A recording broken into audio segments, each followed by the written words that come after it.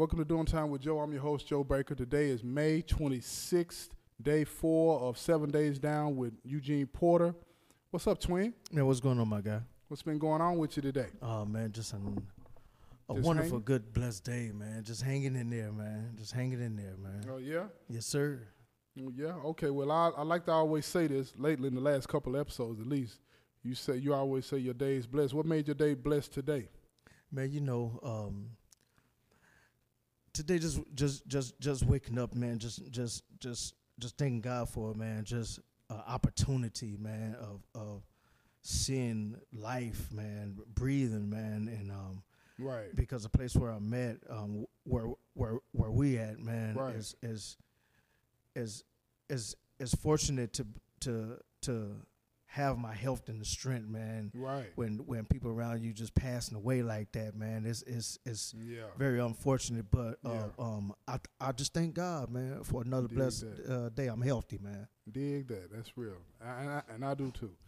Let me get into something that we were talking about earlier about and don't let me put words in your mouth. Right. Correct. But the way I understood what you were saying earlier when we were talking is about being addicted to the game. Right. You were saying some things about that. Can we jump on that for a minute? Sure. You know what I'm saying? Yeah, I want the people that are listening to this show to understand what that means and how that relates to your everyday life and, Mm-hmm. you know, what you really meant by that when you were talking to me, because my understanding of it was at one time, you know, even when you had opportunities to Right. do better or different or whatever Right, the case correct, may be, correct. that pool of the game was it was stronger than the other Yeah. stuff. Explain that a little bit if you don't mind. Yeah, man. So back on the streets, man. The surroundings, man. The glorifications, man. The love of money, man. The love of popularities and things of the women and cars, clothes, whatsoever. But I've allowed myself to be addicted to something that wasn't addicted to me. Okay. And that's the street life and the gang banging life as well, man. Just being up under my twin brother who was in the streets before me. Mm-hmm. And like I was saying to you once before, just want to be around him to protect him because I didn't trust nobody else. You didn't trust nobody else. So you know what I mean, but didn't know what I was actually getting myself into Right. by protecting him, Right. wanting to be a part of him. Right. So him was the hustling, the smoking, the drinking, the so forth and so on. Got so, you deeper into the right, streets. right, Yeah. right. So I've learned actually from looking at him. Right. And we both got down at the same time, but that just shows that when you surround yourself around you remember when Mama always say when you hang around dogs you get fleas. Yeah. That whole thing. Yeah.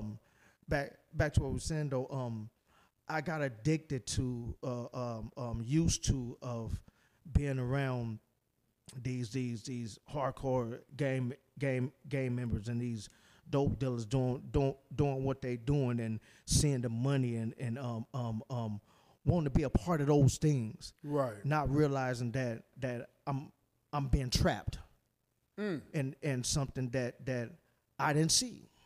Right. So that's the whole thing when I said about being enmeshed.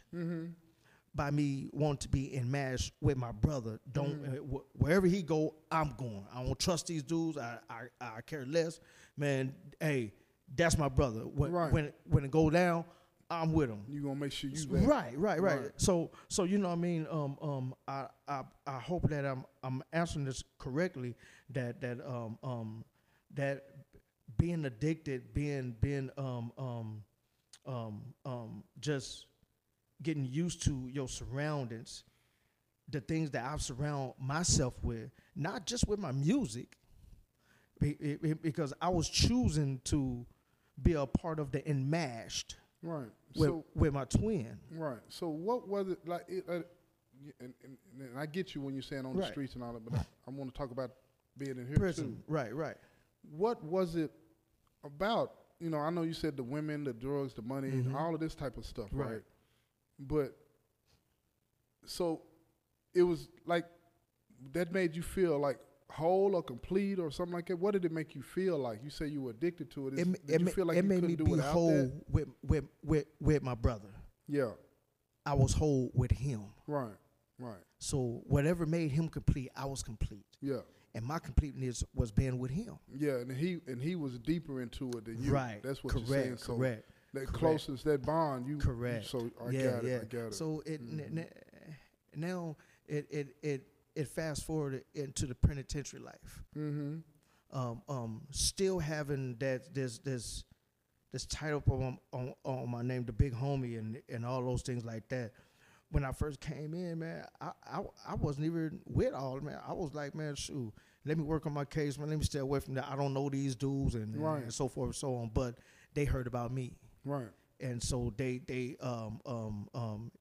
introduced themselves to me, and we clicking. But I'm still like, all right, the main thing is my case. Mm-hmm. But when my twin brother came in, that's when it really hit the fan. Like, all right, now I'm thinking about, okay, the street mentality. Right. Now I got to bring that mentality into prison. Right. So understanding the rules and regulations and the prison etiquettes of this thing of gang banging and different hoods surrounding the whole penitentiary is not just one Crip hood. It's Right. probably about like 15 or 20 Right. different hoods Right. that's on the compound. And don't get twisted. We all don't get along. Right. Right. That's that Yeah, that I've that whole learned myth that all Crips get on. No, Yeah. even on the streets, it's not like that. Right. But in prison, it's different Right. because if something happened from one hood to another hood, then it's like, all right, now we beefing. Yeah. But when that's over with, now we come together, Right. which is kind of crazy. But Right. being addicted is, I'm pretty much saying is that when you understand how things goes on, and you've been down for so long, and the rules and regulation is real. It sticks. No snitching. No nobody nothing.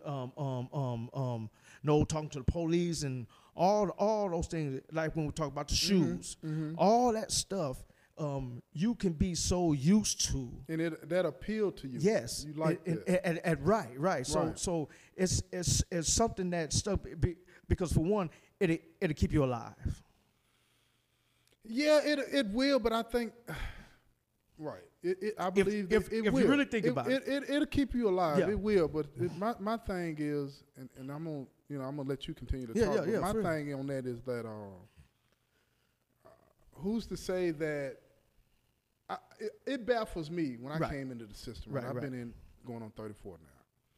It baffles me, man, when I look around and I see people doing what they do. You know, Mhm. and I've been there, done that. Right. Correct.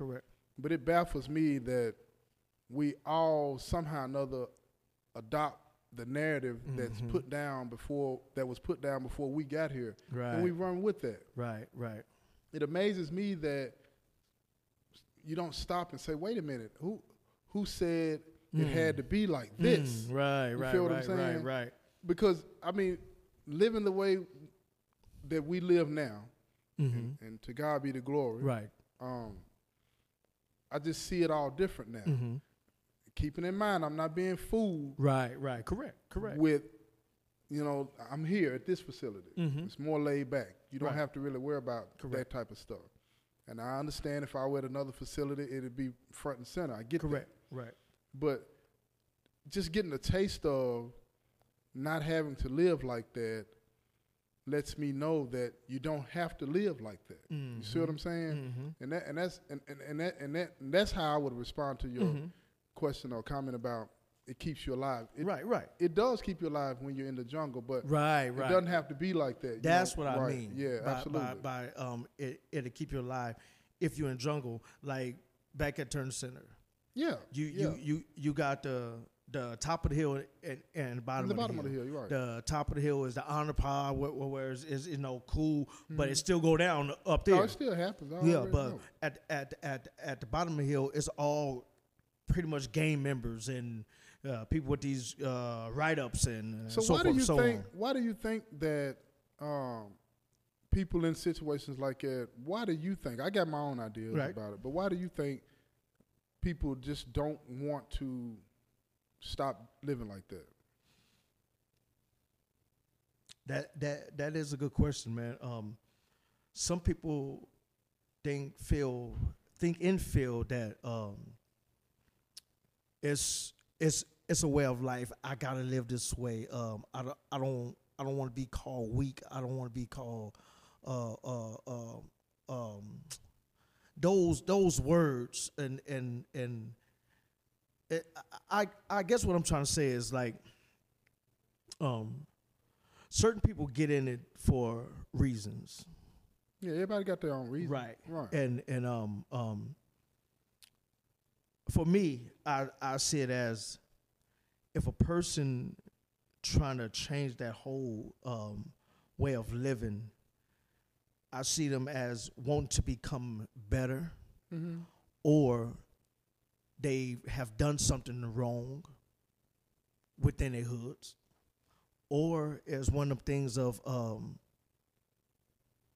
that they just don't fit. They see a difference within them. They make the wrong choice. It don't fit no more. So you can probably add on to it and which I agree because you've been there, done that. Been there, done that as well. But just speaking of right now on what I see in this new day and age, yeah, it's something else, man. It's totally different. It's something else. So you know what I mean? That's my perspective for right now, quickly. Right. Yeah. So yeah. I'm just trying to figure out, you got to take, in my opinion, multiple approaches to of course. an issue like that. And of course. Because everybody's situation is not the same. But there are some things that are similar in everybody's situation. But it's hard for me to understand today the way things are, how we continue to do the things that we do to each other. But I touch on some other things, Willie Lynch syndrome and stuff like that. That's a topic for another day. Yeah, you know true. But this self-hatred that we have towards each other, man, that's the biggest thing for me, man. It's hard to understand when you come in the know how a person would continue to give in to that. It's like it becomes second nature to mistreat somebody that looks like you. Yes. You know what I'm saying? And that makes no sense to me today. Right. Don't get it twisted. I've been there. You know what I'm saying? I always want people to understand that I do not want to sound like I'm holier than thou or saintly or anything like that. But, I saw that movie Redemption the other day. I'd never seen that before. Really? The story of Tookie Williams. I'd never seen that before. I always wanted to, but, I'm in prison, so I got to wait for the opportunity to present itself. But when I saw that, that kind of like, I relate to everything that he's saying. You know what I mean? As far as this man, and not to be disrespectful to anybody. Correct. Anything. I'm not on that, man. I'm not correct. on that. I swear I'm not on that. But it makes no sense to me. It makes no sense to me. It's not even our narrative.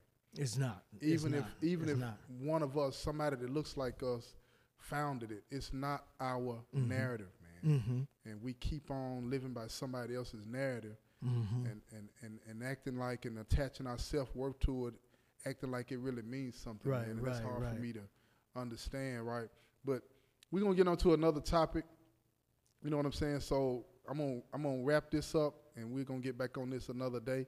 But this has been day 4 of 7 days down with Eugene Porter. Like I always like to say,